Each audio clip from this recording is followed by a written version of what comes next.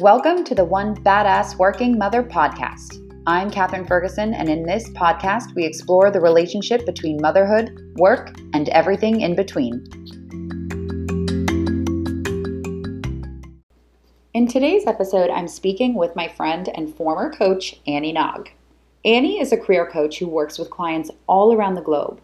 I worked with her 3 years ago as I was preparing for my own career change and asking myself what I wanted my own future as a working mom to look like.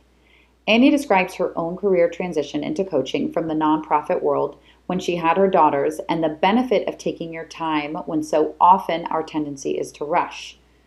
We talk a lot about values and how a lot of working moms can arrive at a point in their lives where they're really unclear about what they want.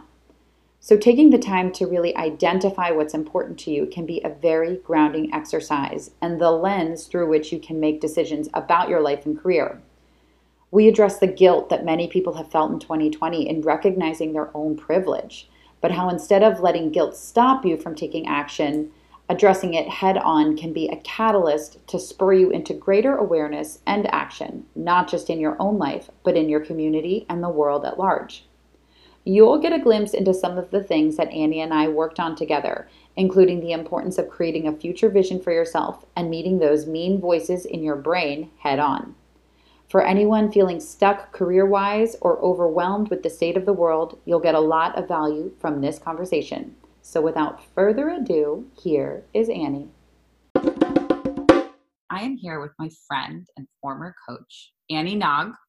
And I am so thrilled to have her here today to tell us a little bit about her career journey and how she ended up being the absolutely amazing, badass career and life coach that she is today, who works with people from all over the globe. So Annie, thank you for being here with me and chatting today. So how about Thanks for having me. Yeah. So just introduce yourself. Tell us a little bit about you, your family, and tell us a little bit more about being a life coach. Sure. So I'm Annie. I live in the Bay Area. I'm originally from the Midwest, and I made my way out here, I think about 15 years ago. Thought it would be for a year or two, and then I ended up meeting my life partner, my now husband, and we've got two little girls who are now 4 and 7. And a little bit about being a life coach. Oh my gosh, it's the dream. I pinch myself that this is a job.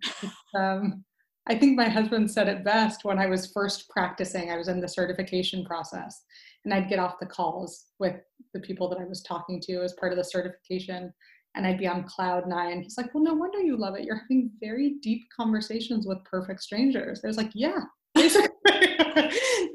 That's what I've always loved, and it's a job. So I'm pumped about that. But you weren't always a career and life coach. What was your career? What was your job before you found coaching? And how did you transition into it?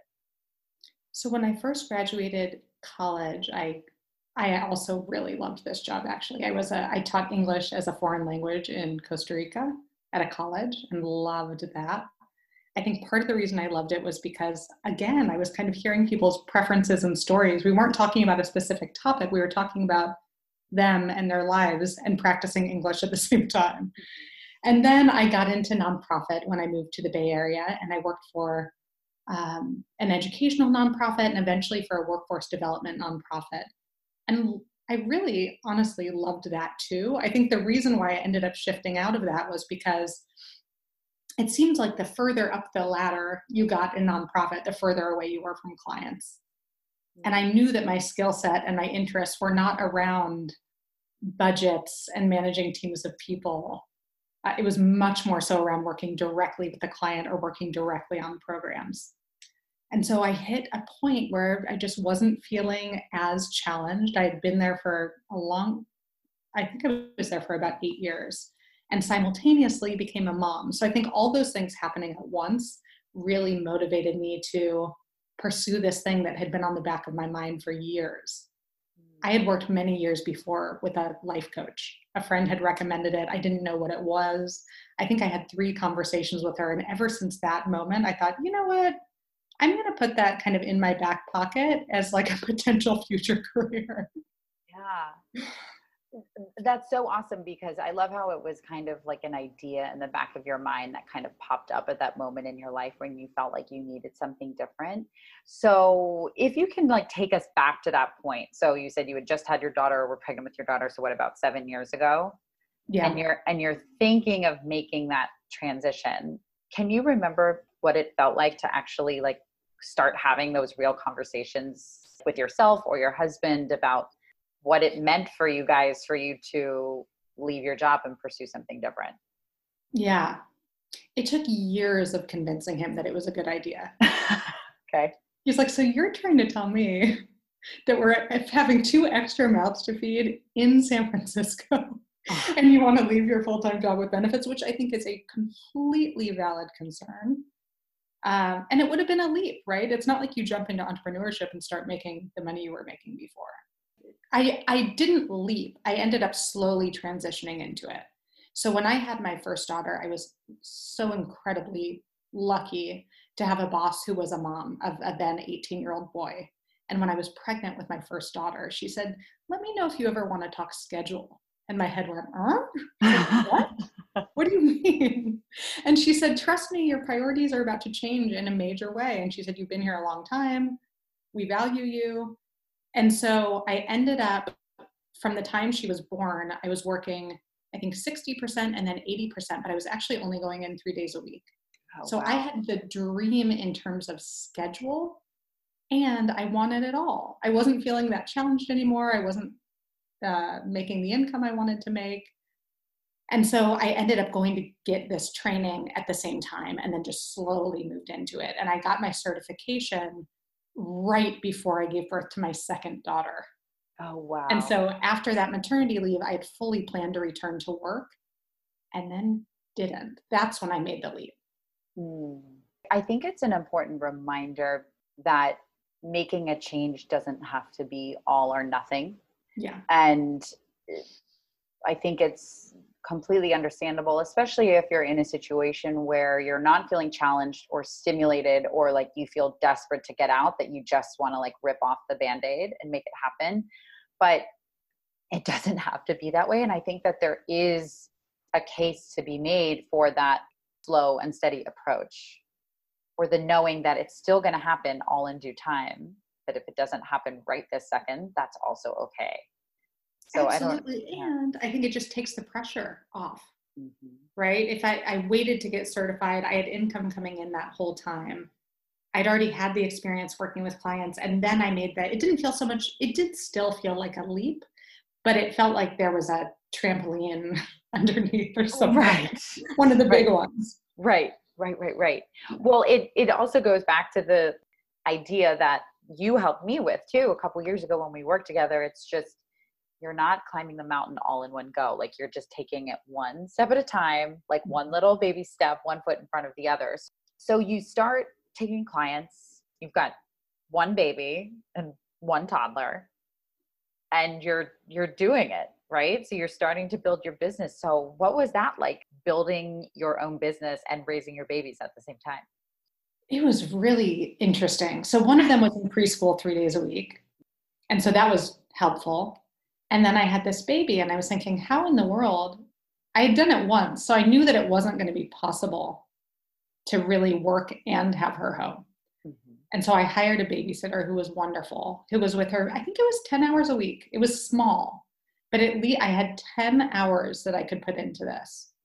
The challenging part was if someone was sick or if someone had to go to the doctor, it almost always fell on me, as it should have, because I didn't actually have any client calls. I had very little actually going on. I was just building a business. So I'm trying to think when it transitioned. I think it took me a good 1.5 to 2 years to feel like I was legitimately running a business that had some real movement to it. And how did you approach that time? Because, you know, one of the things that I have had to work on for myself, and I think a lot of women who are looking to make that change, is the desire for, like, as we were just talking about, is a desire for it to happen faster, like a desire to already be there. But with your experience, why Like, how can we look at that another way? And like you said, like it took you a couple of years to kind of build it up to the place that you maybe had in your mind when you started. What's the value of actually going slow? I think one thing I had in mind at the time was, especially because it was the time of my second one and I knew it would likely be my last baby, I think I was really, as much as I could, cherishing that. And I was feeling extremely grateful that I was able to be with her as much as I was. Most people I know, especially in this area, you either don't work or you work 60 hours a week. It's not kind of that sweet spot in between. So I the entire time felt incredibly grateful to be one of those people in that both and situation. It's true. And I'm curious, with you having had your experience as a mom, but also now professionally as someone who works with moms or anybody, not just moms, but I'm sure you have worked with moms that Yeah. come to you who might be one or the other. And I remember being in this spot myself is are either working full time and maybe wanting to make a change, or you're at home and you want to make a change, but like you're trying to find that balance, right? And balance is different for everybody.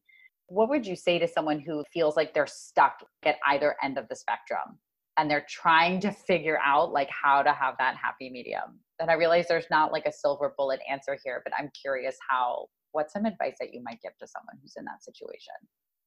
I'm going to get a little bit weird for a minute and quote this person who I listen to who's pretty out there named Abraham Hicks. Yeah. I'm so into that. I listen to that on my walks. It shifts my whole mindset. Mm-hmm. She, And that's the law of attraction for anyone listening, right? Who yeah, might not be familiar with the name yeah. Abraham Hicks, law of attraction. Mm-hmm. And she talks a lot about focusing not on what is, but on what is ahead for you. So I think when we focus so much on what is and we feel like up to our earlobes in what is, it's extremely hard to kind of dig your way out of that.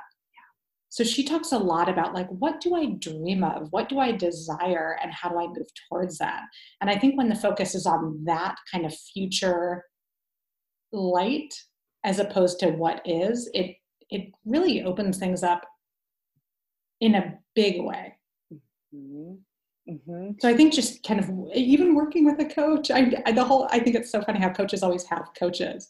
But I remember when I was just starting, I definitely had a coach. I still work with coaches on and off. And she really helped me, I think, envision where this was all leading. And then I got to really focus on that and move towards that.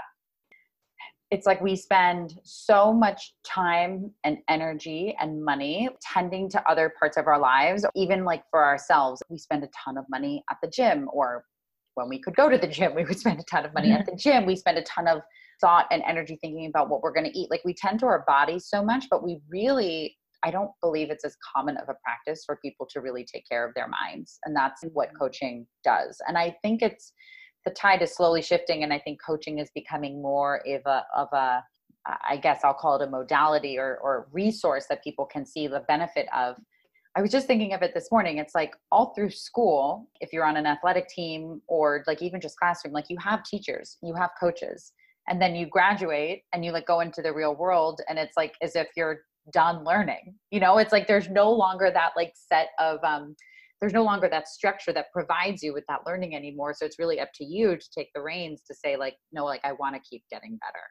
And that's my perspective in terms of like why I love having coaches, because I do feel like it keeps me like moving forward and getting smarter and stronger and all of the things. But back to what you were saying about the future focus thing, you taught me this when we worked together, is the idea of your 80-year-old self. Mm-hmm. Which is like still something that I think of all the time. And so like that concept I use a lot with my clients of like, if you think of yourself in the future, like how would she solve this problem? Right. And it just like, it takes you out of like being so focused on the problem and like helps you be more resourceful. Yeah. Just provides that kind of helicopter view, the perspective.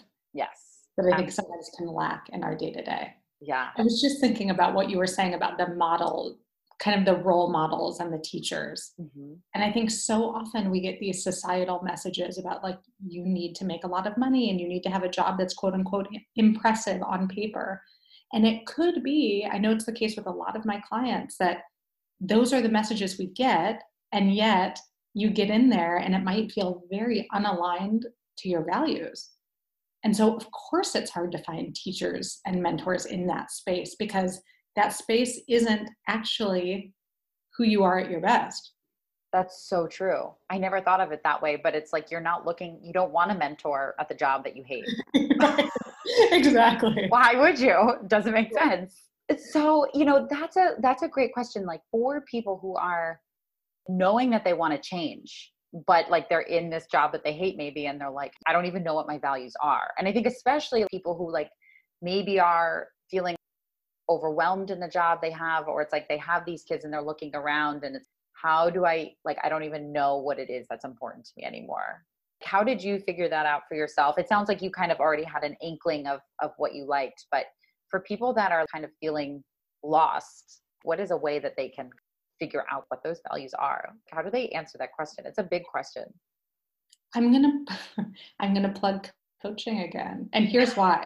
I've had so many people who have come my way who are big into kind of the self-development bugs, and they've done all the assessments, and they come and they still don't feel clear on it because I think the assessments are perfectly fun. However, I think that they kind of aim to put people in boxes when we don't actually belong in boxes, if that makes sense. Mm-hmm. And so I think when a coach is there, or it could maybe even be a friend who doesn't necessarily have a strong opinion about where you're headed.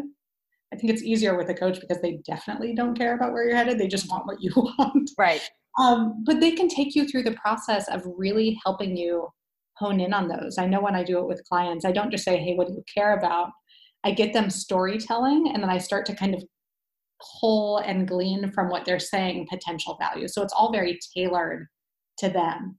And then once people have their core values, it's such a huge tool because I think it's lenses through which to look when you're making big and small decisions.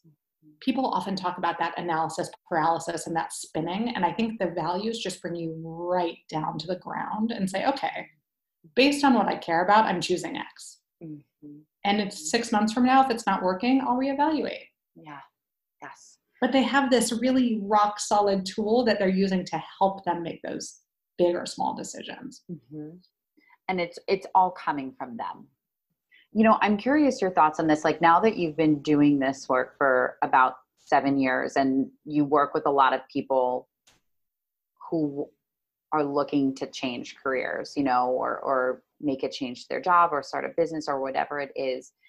Let me see if I can ask this question in a way that's like, it's not like so wild and out there, but I've been thinking a lot of women's relationship to work, right? And work, I think very often can be a 4-letter word, like the way that we talk about it. And I think especially as working mothers is, I want to like shift that conversation to show how it doesn't have to be this thing that like takes you away, but that it's something that can give to you. Like it can actually enrich your life, and it doesn't have to be just for other people who got lucky, but that it's worth actually taking the time to like figure out how to have a better relationship with your work, or how to find the work that you want to do, because it actually impacts everything in the rest of your life. So I'm curious, through your work with all of the many clients that you've worked with, what is your perception of what it means to do work you love, especially through your view as a mom? Oh my gosh.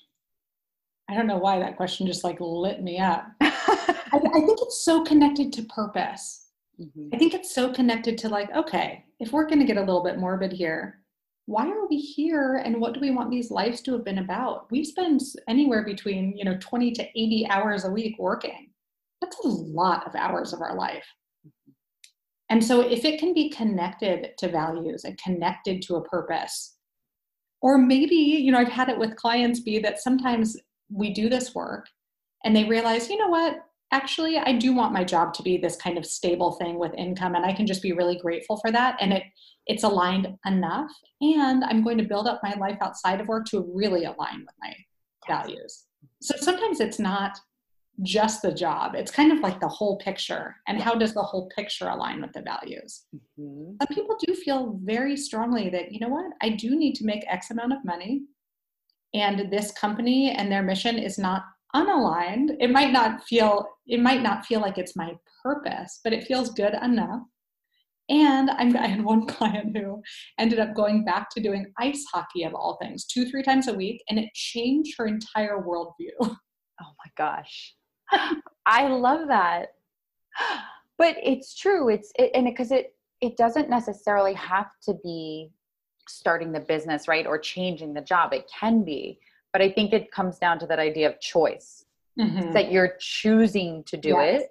Yeah. And you feel good about those reasons why you're choosing it, as opposed to feeling like this is my only option and I have to suffer through it, or Absolutely. I don't know what I want to do instead, so I'm just going to stay with the status quo.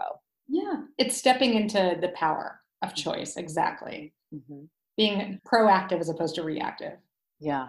Yes, exactly. I've just been using that a lot with a client recently, especially in 2020 when there is so much out of our control. Like, how can we be proactive with what we can control and what we do know?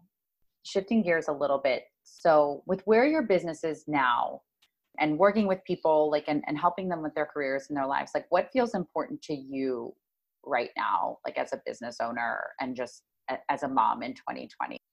So I think what feels important to me now in 2020, in this world we're living in, I'm very struck by how so much of the work I've done with clients is on themselves. It's on their careers, it's on their lives. And I've always been really intrigued by the ripple effect of that. Like, when people do that work, how do they show up to the world again? And how do they contribute to the world? The volume on that is just turning way up for me, the world piece. I think my next project might be to start interviewing some people who are advocates, because I think a lot of people in this world right now feel like they want to act, but feel paralyzed and aren't sure how. So I'm really intrigued to talk to people who are applying their values lens to the world at large and saying, okay, I care about compassion. I care about love.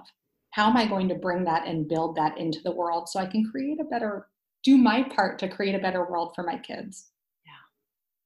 That is feeling so incredibly resonant for me right now. And I just kind of feel it. I feel it kind of not just in me, but like in the collective, very strongly. Yeah. And I agree. I think that, like, collectively we are having this awakening where we are realizing just how much we're all connected.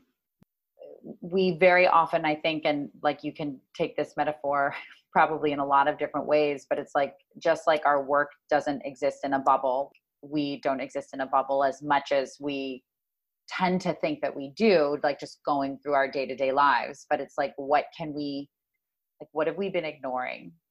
And I know that's like been a big, I think, question for a lot of people this year with just the pandemic and the Black Lives Matter movement. And especially as like a white woman myself, I've been asking myself those questions a lot, and it can feel very paralyzing to butt up against something that you haven't really proactively taken the time to examine before and say, okay, I maybe I haven't been there before, but I'm here now. So what does that mean? I'm curious, because I've noticed you become like a much more visible and outspoken activist yourself, especially in San Francisco too, right? Where there are a lot of people maybe who are having these conversations. So, and you were just talking about interviewing advocates, but how is that coming into part of your work too? Yeah, I'm pursuing what's interesting me, and at the same time, I'm remaining curious about how and if that's going to come into my work. I mean, I do think that a lot of clients, it's not like we start conversations now being like, how are you? I mean, we almost always spend the first few minutes talking about the state of the world. Right. And sometimes now the topics are things, especially for my clients who are white, the topics are things like, what is my place in this? And what can I do? And how do I deal with this immense guilt that I'm feeling about kind of unintentionally being a part of the problem? So yeah, I don't think those conversations were happening nearly as much before this year. Mm-mm. And then outside of work, I started this kind of anti-racist learning group where there's an advocacy component. And this is just kind of like volunteer on the side. Mm-hmm. But I knew that I wanted to do a lot of that learning and unlearning myself. And I knew that I wanted to not do it alone. Mm-hmm. And there's, I think, 8 subgroups or 9 subgroups that are all meeting once a week. And we're starting with white fragility. And every week in our calls, we also address the question of, okay, and what is everyone doing? And it could be something as small as signing 3 petitions in the week, or it could be like, you know what, I called my representatives about X, or I called the local police department about Y. And I often ask myself, how is this connected back to coaching? And it really comes back to the values and the values alignment. We can do it for ourselves, which is great, and we can do it for our communities and the world. It can apply on so many different scales. Yeah, absolutely. And also the guilt part you said about before is, especially through coaching, is being able to figure out what to do with that. Mm-hmm. Like where guilt or like any negative emotion, whether it's guilt or shame, can so often be stuff that just stops us in our tracks and like keeps us stuck, as opposed to saying like, okay, like I can recognize that I'm feeling guilt, but I don't want to let that stop me from the doing or the learning or the unlearning. So like, how do you channel that, or how do you transform it? Okay. So I'm curious. So if you're speaking to, maybe it's yourself 7 years ago, or me 3 years ago, or a client who's coming to you now who is kind of dealing with like the guilt or the shame or the confusion and the spinning, looking at these people that kind of feel stuck and overwhelmed, and they want to do something, they want to make a difference, they want to not hate their work, like they want to have a better work-life balance with their kids, whatever that might look like for them, but they kind of just don't know where to start. What's one piece of advice that you might give them? I think separate from the values and the creating a vision and the really asking yourself those questions about what's important to me and how do I apply that, I think the other piece would be all of the building self-awareness work. I think so often it's not pleasant work, but we have to find our quote unquote saboteurs and find those self-sabotaging voices that are holding us back and saying things that our worst enemies wouldn't even say to us, like you're worthless, you're not lovable, whatever those messages are, you're lazy, and really finding those and addressing them. And what we do in the work, it's really fun. I think you learned that. Oh I'm remembering them right now as you're saying it. Is we actually make them 3-dimensional, and we know what they look like, and we know what they wear, and we know how they stand, and we know their facial expressions. And so we can notice when they come up and say, okay, I see you, and I'm going to ask you to go away. Mm-hmm. We talk about this metaphorical bus and who's driving. And very often they're grasping the wheel, or at least on the bus, and we don't even want them on the bus. We want the characters who are part of us, who we really adore and like and admire, who all serve their different purposes, to be the quote unquote drivers instead. I loved doing that with you, and I can't remember all of their names, but the main one that came up, I think, like I called her like bitchy Brittany, maybe. And apologies if anyone is listening to this whose name is Brittany. It was just the alliteration that stuck. But I remember doing this and I loved it. And I don't think I realized the coaching trickery in it at the time, but like in reflecting on it, I think why it was so helpful to do that is because it's so often like that bitchy voice in our head. It's like we make it mean something about ourselves.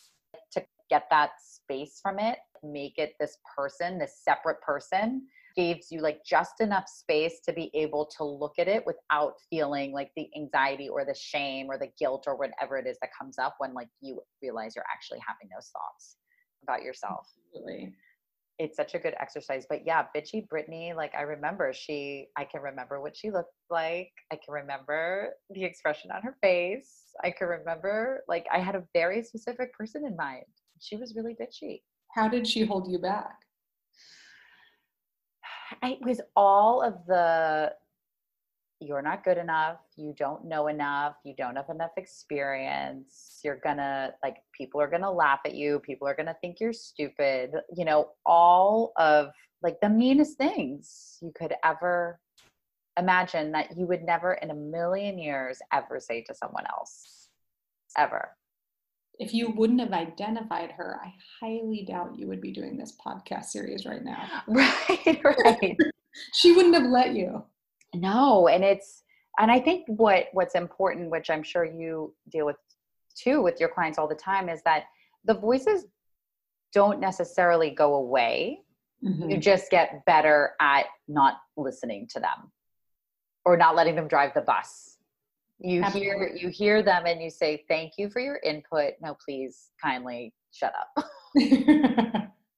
Is there any last things before we get to the point where you can tell everybody where to find you? Is there anything else that we didn't cover that you think is important to share, a lesson, or just something that we didn't get to that you want to tell the people?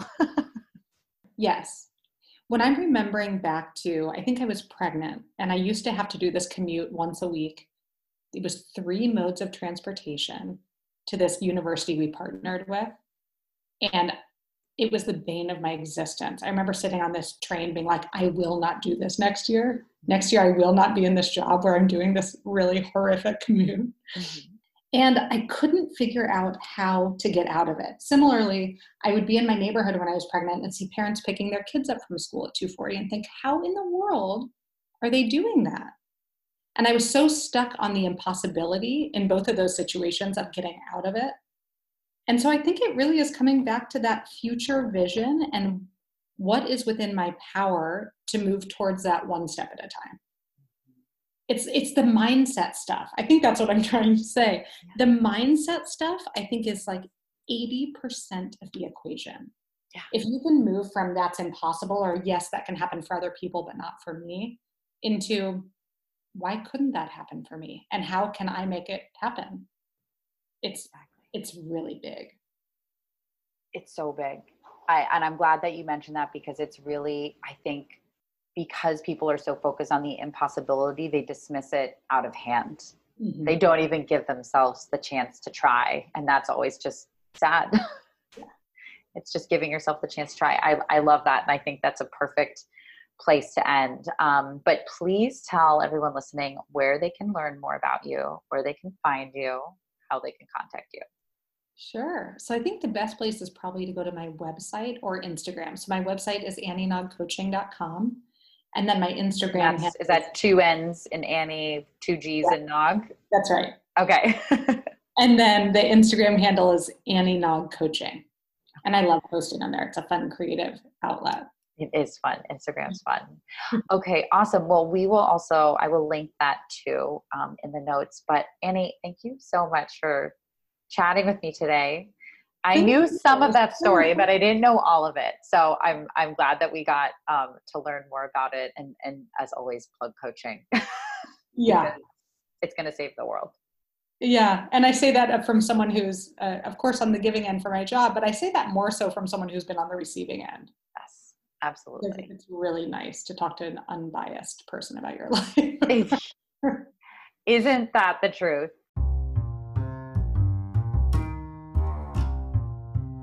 Hey, if you want to create a long-term, fulfilling work-life balance that works for you and your family, then send me a message to learn about my personalized coaching program. I work with moms to take them from overwhelmed to decisive, directionless to purposeful. Because being a working mom isn't a reason you should settle for less. I actually believe it's an invitation to raise the bar for what's possible, so you can have the type of life and career that you would want for your children one day. So check the link in the show notes to find out more, and send me a message to find out how my one-on-one coaching program can work for you.